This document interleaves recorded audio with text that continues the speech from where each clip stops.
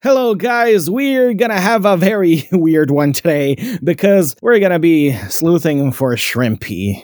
What? Well, today's guest is Garrett Kelly, the co-founder of Liminal Earth, which is an online map that documents high strangeness events all across the world. But its humble beginnings started off in the area around Seattle, Washington, where Garrett and his friend Jeremy were collecting all of these weird-ass stories in a rather sterilized, clean, urban environment. But after moving to the smaller town of Bremerton and being exposed to this weird-ass story of a woman who saw a giant shrimp in her basement, Garrett has found himself digging into rabbit holes searching for clues, which eventually led him synchronistically to embody the shrimp itself. Yes, guys, because Garrett actually dresses as a giant shrimp, walking around his town promoting the story of Shrimpy, inspiring high strangeness thinking in a rather urbanized environment where nothing really happens, and most importantly, contributing to the remythologization of the land itself.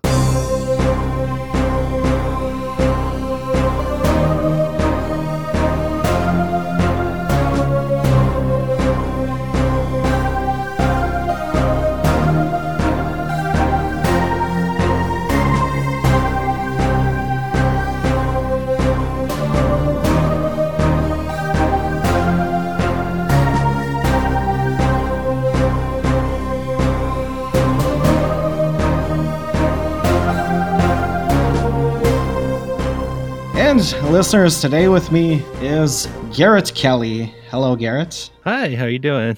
We're pretending that we have not been chatting for like 15 minutes now. Yeah. For the listeners, I was getting Garrett comfortable because I know, Garrett, that you usually go on podcasts with Jeremy, and I wanted you solo today to talk about Shrimpy. Yeah, he's usually my security blanket, so. Yes.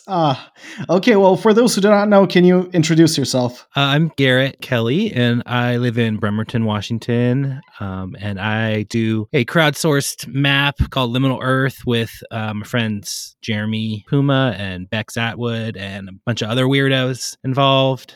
People submit their stories to us of strange things that have happened to them, and we map it. Yes. So for those who do not know, it's essentially a world map with all of these flags of weird, strange-ass events that were contributed by, listeners like you. Yeah, exactly. We're always looking for people to tell their story of whatever bizarre thing that has happened to them. And I think especially things that are not, we'll take anything like ghost stories or UFOs and Bigfoot, of course. But I think we are personally interested in things that are even weirder than that. Oh, yeah, the high strangeness. Yeah. Also, apart from being the co-founder of Liminal Earth, you also appear to be the avatar of the giant shrimp of Bremerton. That's true. I've taken on this other identity. Would you see that as kind of a superhero alter ego because you oftentimes, dress in costume? Yeah, I do. It does have like a mascot feel, and I actually have more than one giant shrimp costume. And people come up to me and they know me as that. And I live in kind of a small town, but people do recognize me as the shrimp guy. So okay, man. So my whole idea for getting you on, obviously I want to hear about Shrimpy, but also this is something I've been tackling on my show a few episodes now. I did an episode on the Selbyville swamp monster. I don't know if you're aware of that story, but in 1964 in Selbyville, Delaware, a guy dressed up as a monster and started, scaring people across a highway. He did this for a few months until they, gathered in posses and started shooting at him. So he, oh, wow. Okay, yeah, he stopped doing that then. But decades after he stopped that, people still kept seeing the monster. So it's like he re-mythologized the land. There was already this little known myth about a Selbyville swamp monster, and him doing that kind of imbued the land with this mystical essence, that inspires people. And I see what you are doing with Shrimpy, and generally you, Jeremy, and Bex, what you do with Liminal Earth as reminding people not that we need to make the world magical, but that the world is already magical, especially urban areas. Yeah, I would agree. I do think, I'm interested in. Jeremy says that phrase a lot: remythologize the landscape. Mm-hmm. And I do think, engaging with the world that way, trying to see the magic in it that's already there and cultivate it a little bit, I think is good exercise. So we started that map in Seattle because we were feeling pretty down about how Seattle was changing and becoming very like sterilized and all the stuff that was there that made it unique and like ramshackle or whatever. But what gave it its character was just turning into these like big Borg boxes and really flat. I was talking about this the other day about how there's like no trash on the street, and to me, in certain areas, and like I kind of I don't like littering and trash. Yes, but like, yes. But like there's sometimes like messages from the universe and trash, Yes, exactly. You're looking at a pile of trash and it's like pareidolia, like you see something in it. Right. No, exactly. It's like it's a bit of randomness that like maybe inspires you. For me, I love finding like notes on the ground and that kind of thing. And I just think it's like a symbol for like how Seattle was changing and becoming kind of like uniform. Right. And so we were trying to kind of preserve like, where this is places in Seattle where these things have happened to us that are weird. That's how the map kind of started, like weird encounters we had all over Seattle. So sorry, then I was moving to Bremerton, which is across the water, because it became kind of impossible it's very hard to live in Seattle, I think, nowadays. So we moved across the water and Jeremy's like, I'm going to look to see if there's any just old stories of monsters or anything in Bremerton. And he found the giant shrimp story and sent it to me, and I was like, he's like, you have to go find this. Okay, man. So we were chatting before recording. I asked you, did you find out about Shrimpy before or after Liminal Earth? And you told me after. So when you heard of Shrimpy, you already established Liminal Earth. That's right. Yeah. Okay. And so it's kind of synonymous with me moving to this place I didn't really know that much about yet. It was like me learning about where I'm going to now live and like set down roots. And like, this is the story, it was kind of my like guidepost or whatever of like what weirdness is over here in Bremerton. And that's a good place to start, I think, is this giant shrimp someone saw in their basement in the 40s.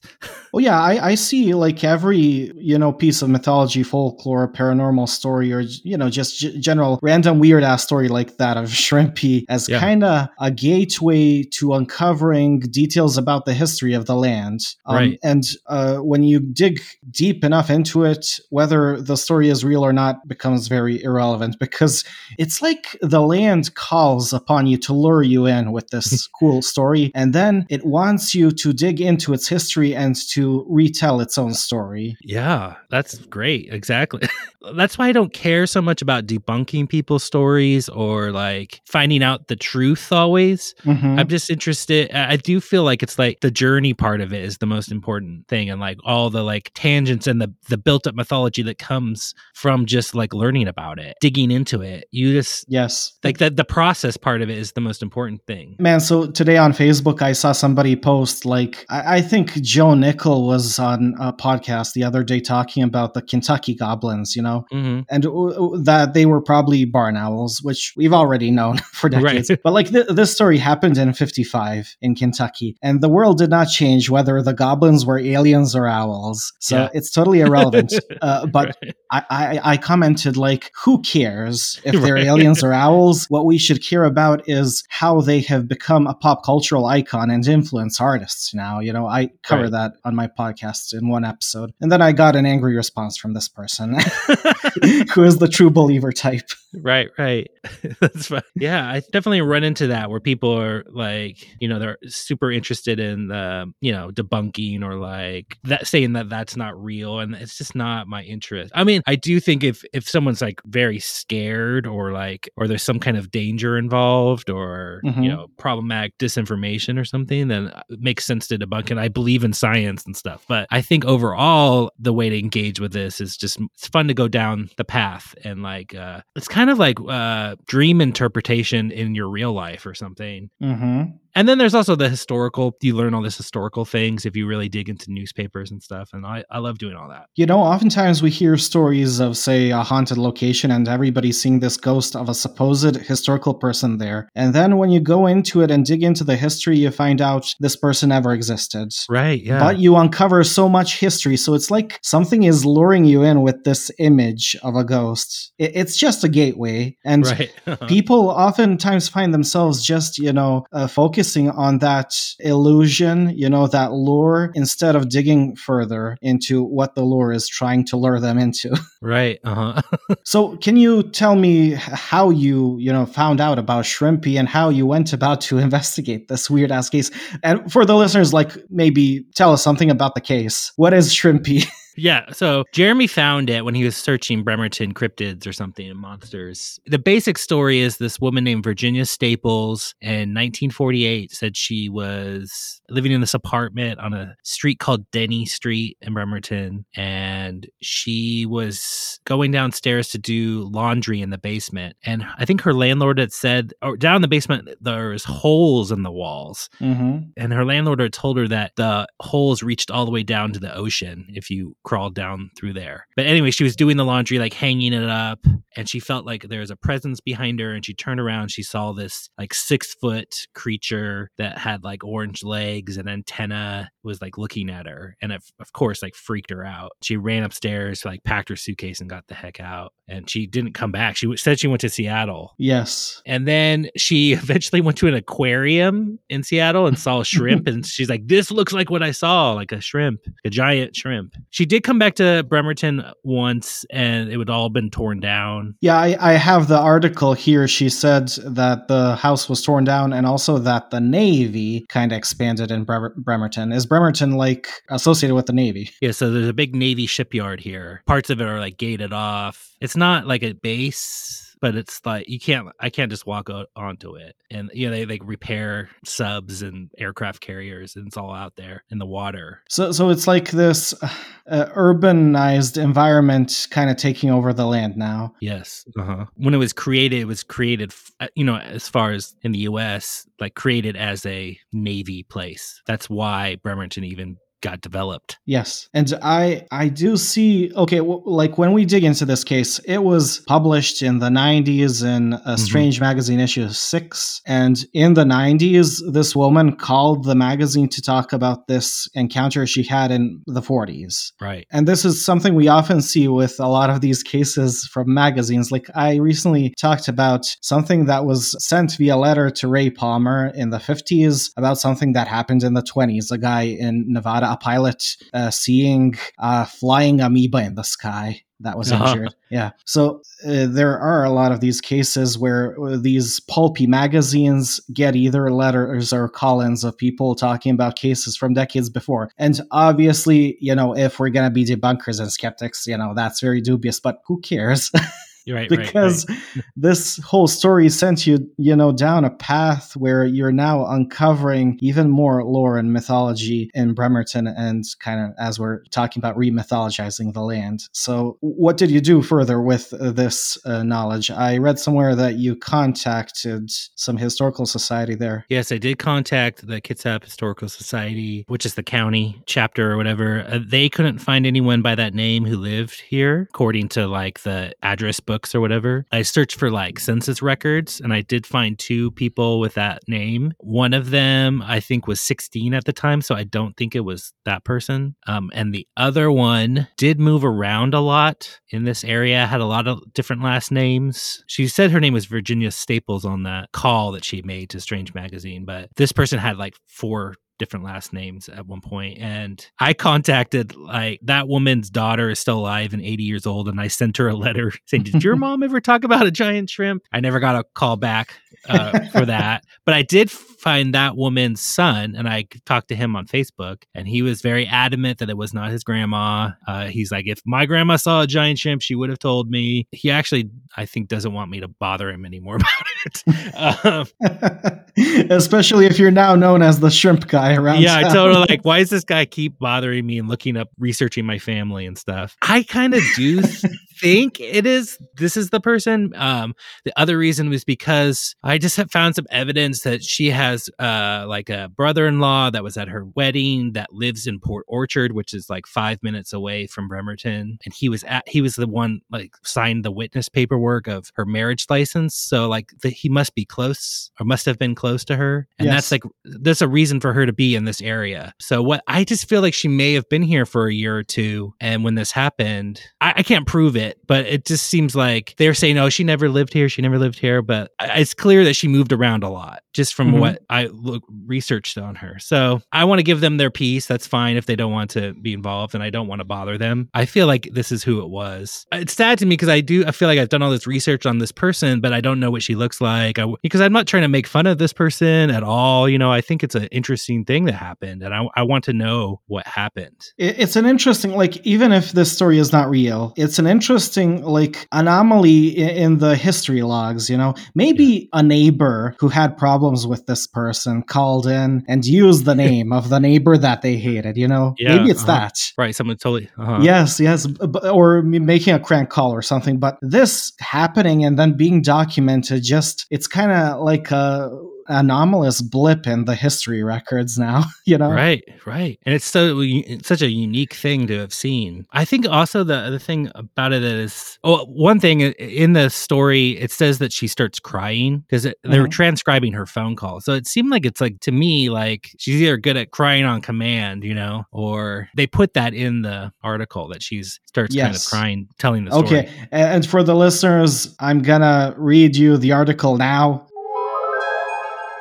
Okay, guys, now I'm going to read you the article that inspired Garrett with this weird-ass story, and the article was originally published in Strange Magazine, issue 6 of June of 1990. The article is titled Giant Shrimp in the Laundry Room, and below it says transcription of tape recorded phone message. So this was a voice message left on tape via phone call, and this is basically that transcription that the magazine editors put in this, I think, special segment in the magazine where they would put these stories that came via call. And the story goes, "Hi, my name is Virginia Staples, and in 1948, I lived in Bremerton, Washington. The apartment where I lived had a gigantically huge basement. There were huge holes in the walls, and the apartment house manager used to tell me that it was rumored there was a passage to the water. The huge apartment houses were so close together, and they all had basements, and they were old buildings. There was a washer and a wash tub and a clothesline, and on this particular day I had gotten my clothes all hung up, but I kept feeling someone was staring at me or looking at me, and it was such a creepy feeling. I finally turned around and looked towards the back of the basement and froze. I was so scared I can still feel it. I couldn't move. In one of the huge holes in the basement, there stood this thing." In brackets, it says, "She breaks down here." Oh, it was horrible. Okay, guys, I'm not going to voice act that much because I don't want to be offensive. I stand 5 feet tall, and this creature was as tall as I was. It had a bright orange-colored body and little spidery thin legs and antenna on its head that kept moving back and in and out. And then in brackets, it says, "Crying now." That thing started towards me. Okay, I'll behave. I backed out of the basement and got up to my apartment, and I packed all my things and moved. I was so scared.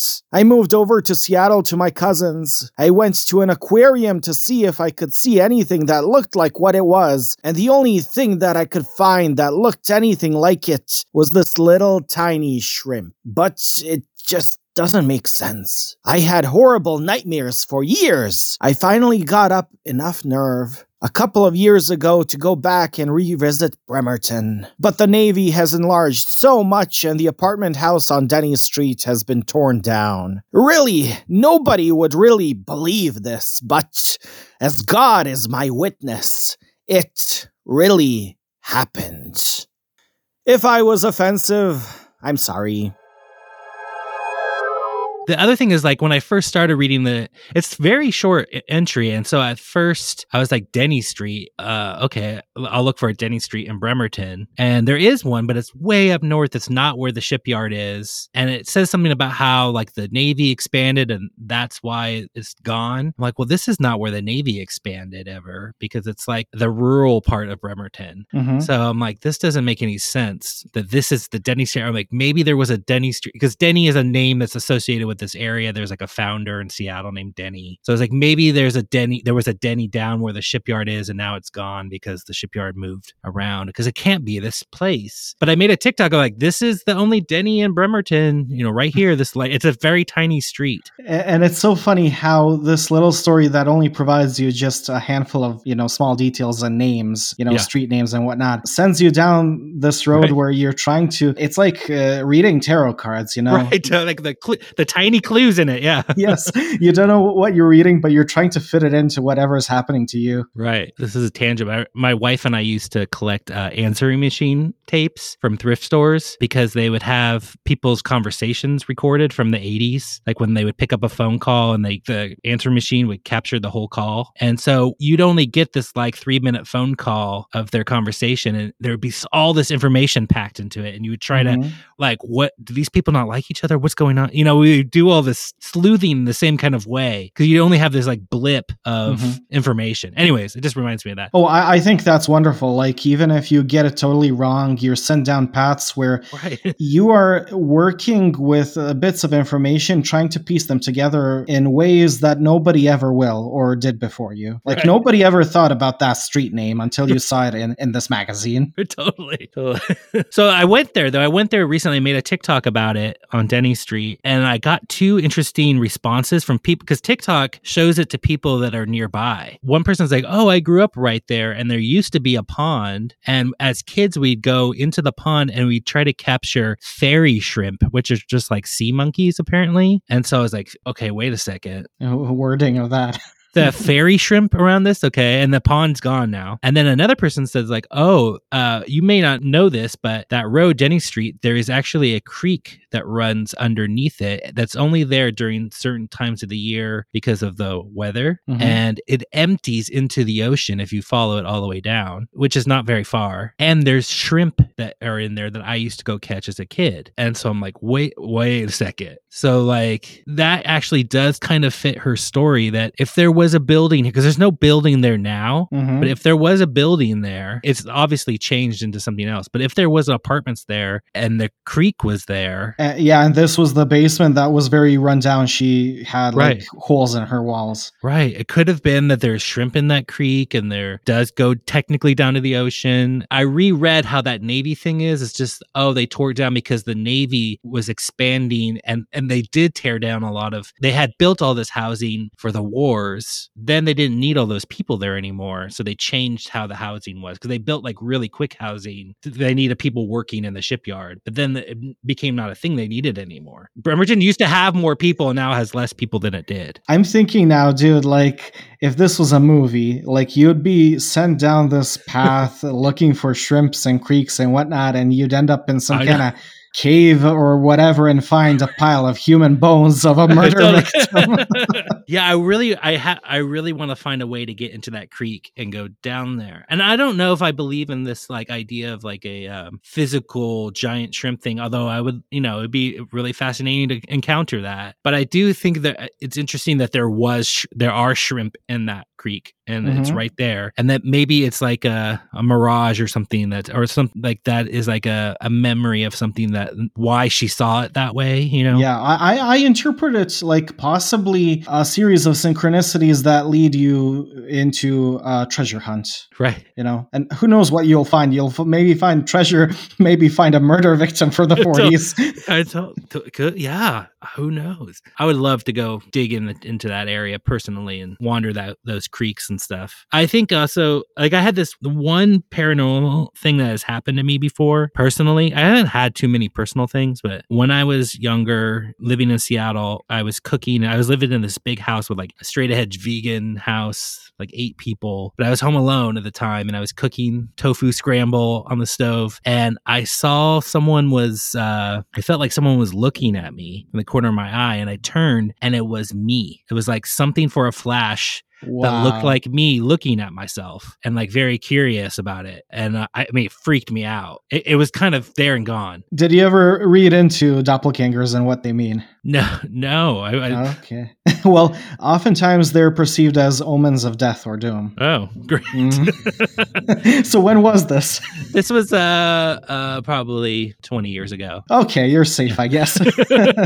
Well, death can be like the death tarot card, a change or a transformation, That's true. Maybe it was a signal that you'll be transformed by, the story of Shrimpy.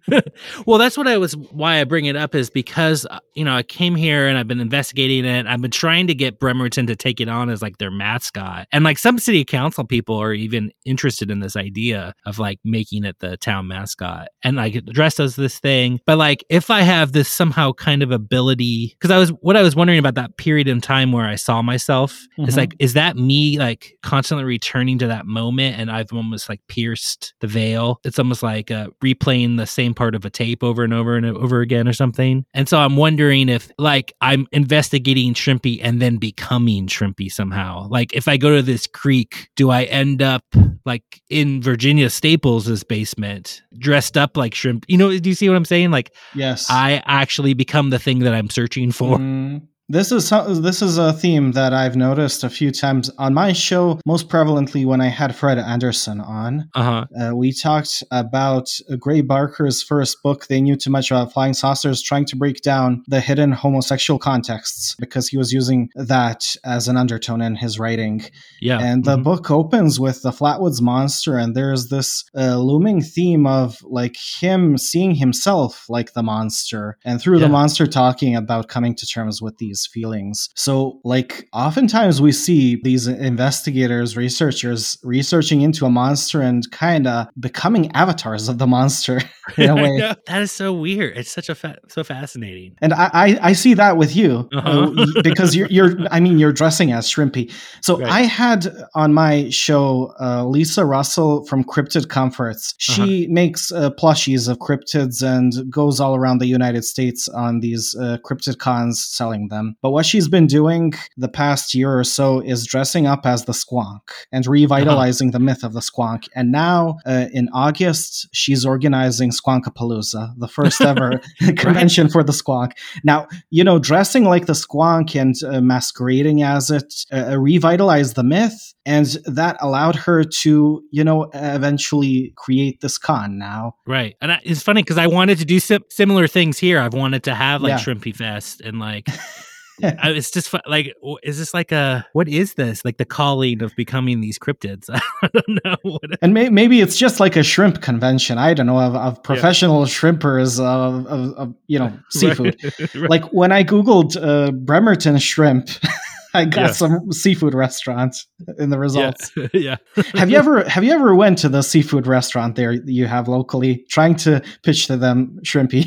No, I have not. I do think it should be like it would be great to have some kind of restaurant themed around that. Like I wanted to make like a shrimp museum or something in town, or because there's a lot of like empty storefronts. I'm like, it would be so cool to have this weird place, with a history of it. And there's other things that have happened here in Bremerton, like the Golden Mum, Chinese restaurant in Bremerton over there where Shrimpy was seen, where this woman encountered two telepathic aliens in the Chinese restaurant, and she reported that in the Flying Saucer Review in the early 2000s. And then like L. Ron Hubbard is from here. This is like his childhood home. Okay, is the Navy you have there the famous Scientology Navy? Well, I think that is why he has the Sea Org, is because he lived right there by the shipyard. Yeah. I think it influenced his interest in. I mean, don't quote me. I'm not a Scientologist. I don't know that much about L. Ron Hubbard, but this is a Navy town, and that's where he grew up. I think it is involved. Also, I think if we got anything wrong about L. Ron Hubbard, we're gonna get sued, man. Maybe cut that out. Okay, so you told me that you tried to revitalize Shrimpy in the town, by suggesting numerous things like shrimp museum and stuff like that. So do you feel that the things you suggest that resonate the most with the people are the ones that you least expect to resonate. No, I mean, I think everything's been hampered a little bit by the pandemic. I was feeling like I was building some momentum around making something happen, but, everyone has gone indoors. So I don't know. And nobody saw a shrimp in their, laundry basement. I haven't seen anyone tell me that they've seen had a similar experience. No, but I'm trying to think about. What's cool is that there are people who have taken it. So there are artists and stuff. There's a person down on the street that is my favorite street in Bremerton's, but it's kind of undergoing revitalization. It has a lot of empty storefronts, but there's a woman there who made a bunch of art around Shrimpy, and that's cool. And there's a really cool old wall that used to be a tavern, but then they tore it down and they just left like the foundation, and it became like a spray paint wall. But then the city started allowing it as like a sanctioned place that you can go spray paint. So every day new art goes up in this place that used to be like this old bar. It's constant revolving, and people have done big shrimp murals on that. And so it's cool that other people have taken it on for themselves as well. Because I do think it's a cool thing to have as like an identity of Bremerton. No one else has a giant shrimp. I did. There was like a state legislator person who lives in town who represents Bremerton for the state of Washington, and she was introducing a bill into Congress to make Bigfoot the Washington state cryptid. And I was like, wait a second, what are you doing? You live in Bremerton. You got to be representing Shrimpy. So I had like people email her and like made like a change.org petition, try to get Shrimpy as the state mascot. But that bill just died. So I know Wyoming was the first state to try and have an officially recognized state cryptid or mythological animal, obviously the jackalope, but nothing ever happened of that. And the reason they're doing that is because the town of Douglas, Wyoming profits a lot from the jackalope, and I think they even have a trademark on the jackalope. Yeah. So maybe you need to trademark Shrimpy to provide them a reason to promote it. Yeah. I wanted to say, like, oftentimes when I go into, research of these monsters, cryptids, all of these that stick, even like those that stick like years after they're seen, they stick because people talked about them, they were in the public consciousness, and then some kind of event happened that permanently, became associated with that cryptid. Like, let's say the Mothman, people were seeing the Mothman for a few years around Point Pleasant, and then the Silver Bridge collapsed. And now that solidified the Mothman into the public consciousness. So it's like your role is to preach Shrimpy, to keep it in the public consciousness, but it still is waiting for something to happen, not a tragedy like the Silver Bridge collapse, but some kind of event, something meaningful to the town to happen, to become associated with Shrimpy so it can become an icon. I was thinking about this because there's another TikTok that I did that got really popular. I hadn't expected this to get as popular as it did, but it has to do with the Dream Park in Bremerton. I don't know if you've seen this. No, but can you tell us about that? So where I live, there's this park that is abandoned that is all gated off, and it's run by the city, but you're not allowed to go there, or it's owned by the city. But because of the way neighbor's situation is, I can't actually access it from the back. So I had lived here for a year and had no idea there was a park right there because it's kind of like hidden. So it's like a secret garden or something. And so when my neighbor said there's a park there, it's like, what? I talked to my other neighbor and she said, oh yeah, I've seen a raccoon go down the slide on that. I was like, what? It's like, I gotta get a trail cam in there. I was like, so I made a TikTok about that. I did catch a raccoon hanging out in it, but not going down the slide, unfortunately. So I was like, what is this park? So I was like so fascinated with this park that's been sitting there for 15 years. And I think this is also like symbol of that remythologizing the landscape thing, because it's just like a place that has no, it's like in a liminal place. It has no purpose, really. It's like a little square. Is it like a square of park space that's, surrounded by concrete? Yeah. Well, it has a fence and it has like a little bit of a flat area with 2 parking spots for cars, but it's all gated off and really overgrown. Wow. That is very liminal, man. And that's like, I'm assuming this is a modern town. Yeah. So concrete everywhere. And in the middle of this urban area, this little square of natural space that's trying to overgrow within this concrete. Right. Yeah. And so I just became obsessed with it. I made all these TikToks about that constantly, and like new things would come out of that. I started researching like why is this park even here and why is it closed off? And I think there was a gang problem in the early 2000s, so they decided to just close it off so people wouldn't go there at night. But it's like a caged animal in the middle of your town. Right, totally.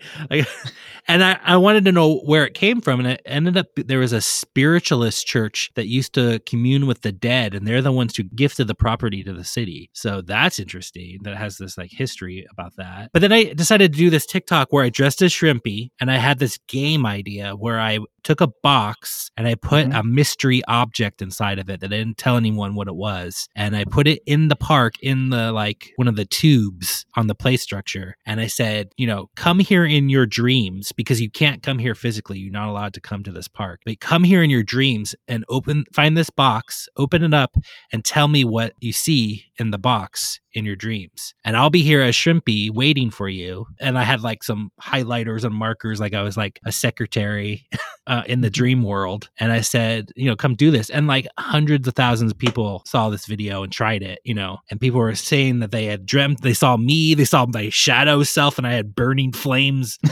for my eyes. And I was like, oh no, what have I done? They saw the doppelganger that you saw 20 years earlier.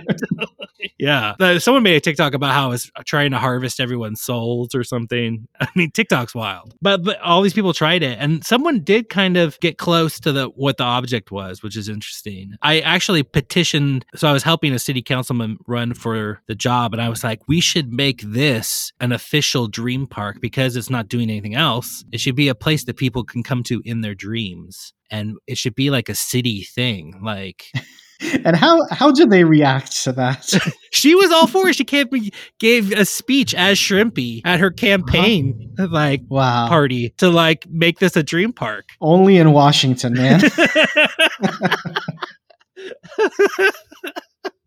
I think it's a funny idea. I think it's like we'd be the only have the only dream park that I know of. Yes. So it's like that place. And I think that is like a part of that remythologizing. Like you could take an old vacant lot and turn it into something magical, So I think that, or like find the magic in it. If you just like dig into it a little bit and stare at it long enough, weird stuff starts popping out. Yeah. My friend Todd Purse oftentimes says like, and I think he is quoting Joshua Cutchin when he says this, like, the point is not to make the world magical, it's to remind ourselves that the world is magical. Yeah, I love that. Yeah. And I see like in urban areas, we're covering everything in concrete. We're making everything perfect. As you said, like we need some of that trash and garbage around the place just for novelty's sake, Right. So we're making everything uniform and perfect and polished and clean. And, the natural world is not like that. Right. So we're losing the magic by covering it in urban infrastructure, but still in the urban environment, we have a lot of these liminal spaces, as you say, hey, this square of greenery in the middle of the town. Yeah, I think people should go look for those places in their town because I feel like they're everywhere. I think that's something the map has helped uncover. It's like after we made that map, Jeremy started talking about the weird places where he grew up, because at first we just did Liminal Seattle, and then we did, okay, let's do Liminal Earth. So he started doing like the weird places in Florida where he grew up. I'm like, well, I can't really do that. I lived in a boring town. There's nothing there. Our mutual friend AP Strange was doing a lot of these entries for Massachusetts. Yeah, totally. And then I was like, well, there was this place called the Gates of Hell. And then I started like going down like my memories of like, oh yeah, and there's this and this, and there's a lot more there. You forget sometimes all the little places. And I think if you go look around, there's places that you've overlooked. So I would really think people should dig into their little towns and what's going on there. What are the urban legends and where do they come from? And I think that's if I could tell one more thing that happened. Sure. Jeremy and I, when we were first starting too, we looked at, what are the old urban legends from Seattle? And the one that we found called the Screaming Well, which is like this well that's in like South Seattle in this town called Renton or Tukwila, where like if you find the well, you put your ear to it, you'll hear like disembodied voices that will follow you home or something. We're like, okay, we got to go find that. So we went looking for that, and we haven't found it ever, but we keep going in the same vicinity where it supposedly is, and weird stuff always happens. Like that is where we keep having the mystery oranges appear. Do you know about this? Like the big piles. Okay, can you tell us about that? That's the most crazy. I mean, it's not crazy, but it's just so weird. Yeah. There's this place called the Black River Riparian Forest that's right there. At the trailhead, something keeps dumping these giant piles of peeled oranges. And so someone reported it to us, and we're like, oh, that's weird, because that's the place we go to looking for the Screaming Well. And then it happened a couple months later, like, wait, again? And then we went back, and there were some locals there, and they're like, oh, yeah, this has been happening for like 5 years, and like no one knows who's doing this. Okay, this is not orange peels, but rather peeled oranges. Peeled oranges, not the peels. No peels. Yeah. Okay, and are they like round, or are they separated into those? They're like chunks? They're little spheres. And actually, there was one time that there was a unpeeled orange that was in the center of it, and so we took that one. We call that the Queen Orange. Jeremy has preserved it in like alcohol.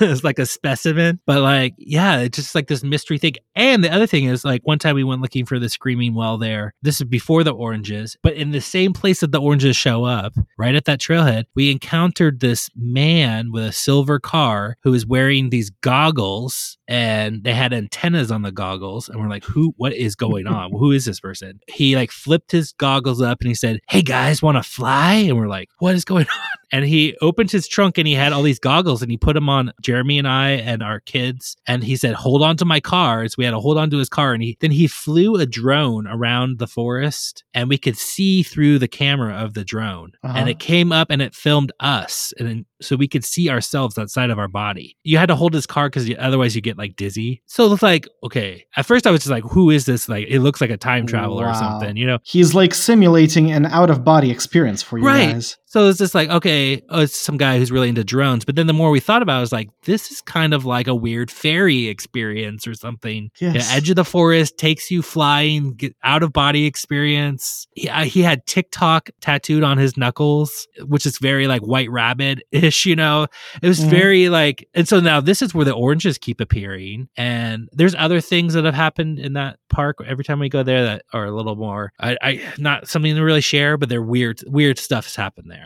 For sure. And like that, we keep digging into that area. It's also like the rivers. There's like the Duwamish River, which is named after the tribe that like Chief Seattle's Duwamish. And then there's the Black River, and I think the other one's the Cedar River. But when the white folks came, they kind of just destroyed all those rivers and rerouted them how they wanted. So it's kind of all been polluted and messed up. Yeah. It's like the natural world being tampered with by humans. Like I could imagine them renaming a river, but rerouting a river is like a whole other level of liminality. And they draining it, and so that is something we've wondered recently. Is like, is this why we keep being pulled here? Is to like somehow talk about this, or like, is there something we're supposed to find in regards to that? Is it somehow the river trying to communicate with us? Yeah. Anyway, so that's just something that's kind of an ongoing thing, because it does seem like every time we go there, something weird happens. It's like a place that delivers for us every time. And do you think that these places, which are urbanized and tampered with by human hand, allow for more of these strange, weird events? Maybe there's something that's kind of like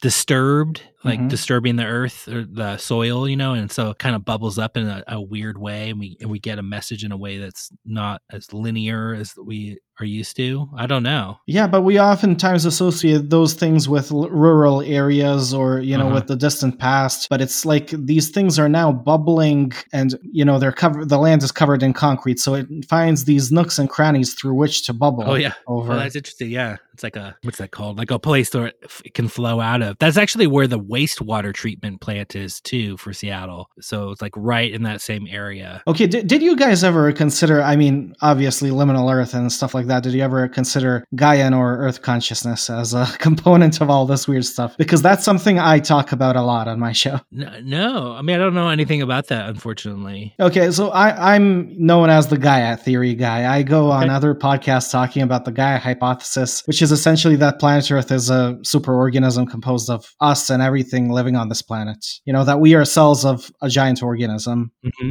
So I see oftentimes these ecological threads and commonalities in all of these paranormal Fortean events that kind of link back to a potential Earth consciousness communicating with us, or the land trying to lure us in to tell its own story. Yeah, I think that is, I would love to know more about that, because it does seem often like what, you know, a conclusion, or like when you talk to Bex and Jeremy, they're really always interested in what the plants of a haunted location have to do with what's going on there. So I think, yeah, I'm definitely into this. You should hook me after this. You should hook me up with the podcast I should listen to. Oh, yes. Specifically around that. Yeah. I see this like very often. Like I read a UFO book, and then there's a case like a little girl was trying to break pussy willows from a tree, and then two of her friends went back to the house to take scissors so they can, you know, cut the branches of the tree. And when she was trying to break the branch alone, a UFO appeared before her.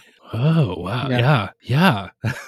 So it's always like there is this theme of disturbing the land. And even with like contactee cases, it's always, be it Space Brothers or Marian visitations, you know, from the Virgin Mary, it's always stop your nuclear weapons, save the planet, stuff like that. And I see like even this raccoon that you tried to film for TikTok, like it's an animal in the middle of a city. And it's one of the only animals that make their way back to the city. And you know, it can act as some kind of messenger of nature itself. Yeah, we actually named we have like the salve that Jeremy made out of fringe cup, which is this native plant here that he found some folklore about how it helps you see in the dark, and like fairies use it or something. So he made this salve that you put on your eyes, on your eyelids for that purpose. But we called it King Arvon, which is the name of that park. And it has the raccoon from the park as like the mascot. Because you're right about that. I think that park actually there was a bunch of raccoons. That's how I actually first heard about it, is that I was talking about the raccoons, and the neighbor's like, oh yeah, there's some raccoons that live in that park back there. And I'm like, what park? What are you talking about? And he was upset about these raccoons always messing with stuff. That's the source of it all, is those raccoons that are kind of troublemakers, but I love them. I wanted to ask you, so regarding Seattle or Bremerton, are there a lot of anomalous events associated with the sky or happening in the sky? And not just UFOs, but anything. Because when I think of urban environments, I see like everything is covered in concrete, as I said 100 times already. Yeah. So all of the monsters and fairies we chased off into the only liminal place there is that we cannot dominate, and it's up in the sky. Right. Well, I mean, Seattle did have, this is where sorry, my cat is. This is where UFOs start, or rather flying saucers. And like the Maury Island incident. Yes, I don't know if yes. That's like right here. It's like right next to, between Seattle and where I live. And so I think there was a lot of that kind of thing. And, you know, I have a painting of this, but there was a period of time when there were these ghost blimps in Bremerton, because they were worried about an attack in Bremerton. So they put all these balloons in the sky with chains, and then they made all this smoke so that if something were to come fly and try to bomb it, they would hit these chains. But apparently you could see these like big blimps like all over the city, and there's still concrete blocks everywhere where they tied them to. That's interesting. So there's these weird, I have a painting of it, of these, what it looked like at the time. I'm trying to think of anything it's hard because there's a big airport, so we just see lots of plane traffic. And where I was getting at, so I contemplated adding to Liminal Earth a few things from my part of the world. I don't know if I told you, I'm from Bosnia. I live in Bosnia. So, you know, Bosnia, Croatia, Serbia. I already did add one story that happened in Croatia, but one I want to add on your site is something that I covered quite a lot on my show, known as the Ljubovija Phantom, or Serbian Mothman, or whatever. But in 2005, in this small town in Serbia, there was a mass outbreak of sightings of a flying man in the the sky with a cape. Ooh. Oh, wonderful. But what happened is somebody released a helium balloon, and the whole town lost its shit over imagining this balloon as a flying man in the sky. And this made international news. So, even if it is a stupid balloon, it is just something that added a novelty into a stagnating society in a small town in Serbia where nothing ever happens. Right. Yeah, totally. So, I mean, you guys can release a helium balloon or something and just see the whole town lose its shit. Yeah. I mean, I think it would be here, especially because of the Navy, I think people would freak out. Oh, there would be another Battle Los Angeles. Yeah. The thing is, like, even though it is, like there is this little city and town here, we are very close to the forests and complete wildness. So I think there's a lot of that. This is like Bigfoot area, and it's not far away from anything. Yeah, it's like this transitional space that should, be very wide between the city and the wilderness is very, very small where you are, if this forest is so close to the city. It's very close, yeah.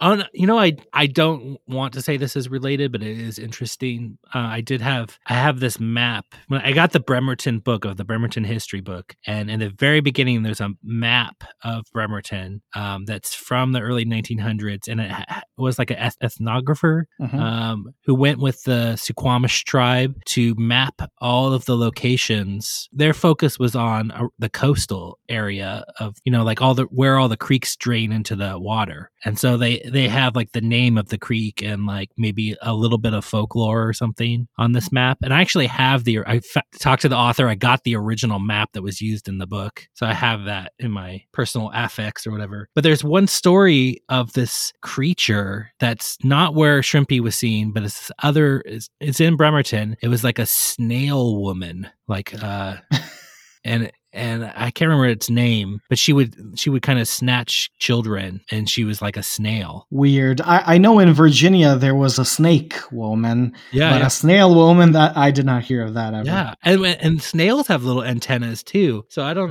know. I mean, I don't want to say that this is related to indigenous folklore and stories, but I do. There is people have been telling stories about this place and non-standard entities they encountered, for a long time. Are there any Bigfoot sightings near Bremerton? Yeah, there's a really, if you look up Kitsap Bigfoot 911 call, you can hear this 911 call of this guy saying that like some Bigfoot grabbed his dog, and he's seen it outside of his window, and he's on the 911 call. You can listen to that. There's been a Dogman sighting just down the street from me, and that was on the Dogman Encounters podcast. That's just and the alley just a couple streets away from me. And I went with my kid looking for that, and we found an empty can of dog food.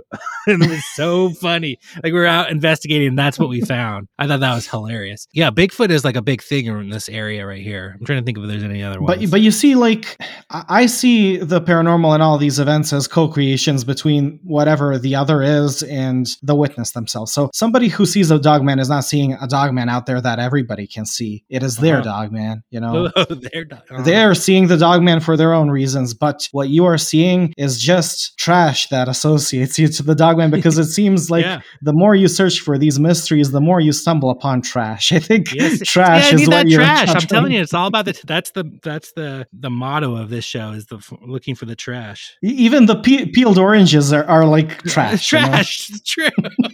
Well, I think is it Philip K. Dick was talking about the divine talks through the trash stratum. I think it's something he brought up. Yeah, so I'm always been interested in people's garbage and waste and what it reveals. Garbage divination. Yeah. Okay, I'm gonna go dark. Like, there's something called anthropomancy from, I don't know, the old Greek Roman days of cutting open a live human and based on the entrails, doing divination. But like, you can take a trash bag and just slice it open, and based on how the trash falls, I don't know. Yeah, totally. Like, when we were doing that thing with the answering machine tapes, we actually did find this, like, someone had been evicted for, like, and we could tell, like, we found the eviction notes, and it was several weeks old, and all of this person's stuff was out, and, like, we were going through the letters, we could see, like, what was happening, and uncovered all this information about this person's life and how they had suddenly taken a turn for the worse. And it was like, I mean, it was a really sad story, something that happened to this person, but you can't, like, there's all these little clues about what was going on and why this stuff was here and on the side of the road. And I've always been fascinated by that. I don't want to invade people's privacy. I mean, but I am so curious about. Yeah, but you see, these are little bits of people's lives and, chunks of their story that are scattered around there. Essentially trash, history is trash. And us, the Forteans, are the garbage collectors. We're the only ones looking for these pieces of trash and trying to make sense of them. Right. Well, you've really given me a different perspective. I haven't ever put this in words. And I never expected, like, I thought we were just going to talk about Shrimpy, but like, I think this is such a cool thing. Like, why is the paranormal, the Fortean, always associated with pulp? And, pulp magazines back in the day are part of garbage culture, even, garbage in the name. It's a magazine that's printed cheaply. You read it, you throw it away. Right. And all of these weird Fortean events are kind of like the trash of history that are scattered out there, and it's only us, the garbage men, Forteans, trying to look for that, because some people's trash is other people's treasure, I guess, if we need to be cliched. I love it. That's great. Yeah. Oh, man. Well, we can end it there on a light note. Yes, listeners, the Fortean world is just a huge pile of trash, and that's beautiful. Yeah. And for the end, can you tell the listeners where they can find you, and also where they can find Liminal Earth if they want to look for more of these scattered pieces of trash all around the world? Yeah, we are on, so our map is called liminal.earth. That's where you can go find. And if you have a weird story, you can submit it there. We have a TikTok. We have a lot of weird stuff on that. There's some pretty funny videos. You can go see the piles of oranges and all that stuff there. We have a Patreon, Liminal Earth. It's pay what you want. And we also have a Discord associated with that, with a lot of cool weirdos in there. If you just want in on the Discord, you can just message us. We'll get you in there. And we are really avoiding Twitter and moving away from that. And we have been doing a lot of stuff on Mastodon instead. Our friend Vanessa started Mastodon there, and we want weirdos to come to that. Yeah, it's the Weirdo Network. Weirdo.network, yeah. So we're active there. That's where I think I would love more people to migrate over there, and it's just more friendly. And I'd encourage anybody who has a weird story, just go to Liminal Earth and write it down. I know that you guys don't want any kind of personal information out there, so just write down the story in any, personal way you want, just so it can be out there. Yeah, like if it happened in your house or something, we can even just mark it in the town that you're in. Or we won't put someone's home address. Yes, I even contemplated asking my prior guests who share their cool, weird stories on my show to, I don't know, get their stories on Liminal Earth. Like, I interviewed somebody in Canada who, as a child in Quebec, was skiing at a ski resort, and she and a couple of friends saw a Bigfoot. Wow. At the ski resort. But the thing is, they told the people who owned the ski resort, and they did not believe them. And then the next year, when they came back to ski, the people there were telling tourists about a supposed ghost in the woods. Wow. I hope they submit that. Okay. Well, thank you, Garrett, for joining me today. I really love this discussion. This is my type of discussion, all over the place. And we end up just realizing that we're talking about a pile of trash. Yes. Thank you. I'm so glad that we finally did it. It was fun. Yes. And I should have Jeremy and Bex, if possible, talking about weird plant and fungus stuff. Oh, totally. Yeah. Yeah. And listeners, until next time, everything is in the episode description. Go check out Liminal Earth if you don't want to contribute anything. Just, I don't know, randomly shuffle through the entries. There are some very, very weird ones in there. And bye-bye.